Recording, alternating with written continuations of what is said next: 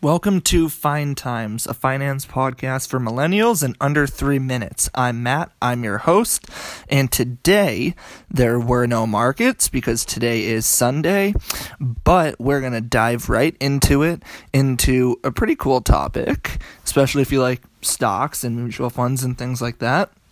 What is a dividend? So you might have heard what a dividend is before, and basically a dividend, you hear it a lot of times when people say, doing this in life will pay you dividends. Wow, this, doing something this way, it'll pay you dividends in the end. Well, that is derived from the term dividend, which is an investing term. So a dividend is usually either a monthly, quarterly, twice a year, or annual payment made to you for owning something. So when you own a certain stock, some of them pay dividends. And that dividend, like I said, could be any one of those four, either monthly, quarterly, semi-annually, or annually. And you basically just get paid a certain percentage for holding or owning at that time. So if you own a stock for 10 years and it pays you a dividend quarterly, you would get paid 40 times in 10 years for owning that stock. Literally, plain and simple, that's how it goes.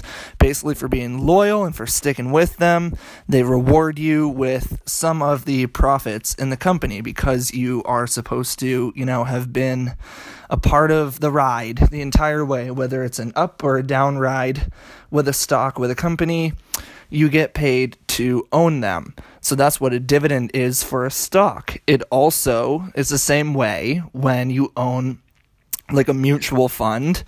It's the same way in that, like, however many shares that the mutual fund owns of a certain stock and divided by, however many millions of dollars in the pool of the mutual fund itself, whatever that's worth, they estimate a dividend for that too. So sometimes you can find a mutual fund that has all stocks in it that pay dividends, and that would usually be a pretty high dividend paying mutual fund. So people like that because then that usually minimizes, the threat of losing a lot of money in one stock, and yet you also gain a little bit of dividend power when you have a whole bunch of stocks in one pool, in one group that all pay dividends. So, that is usually how it goes with a mutual fund.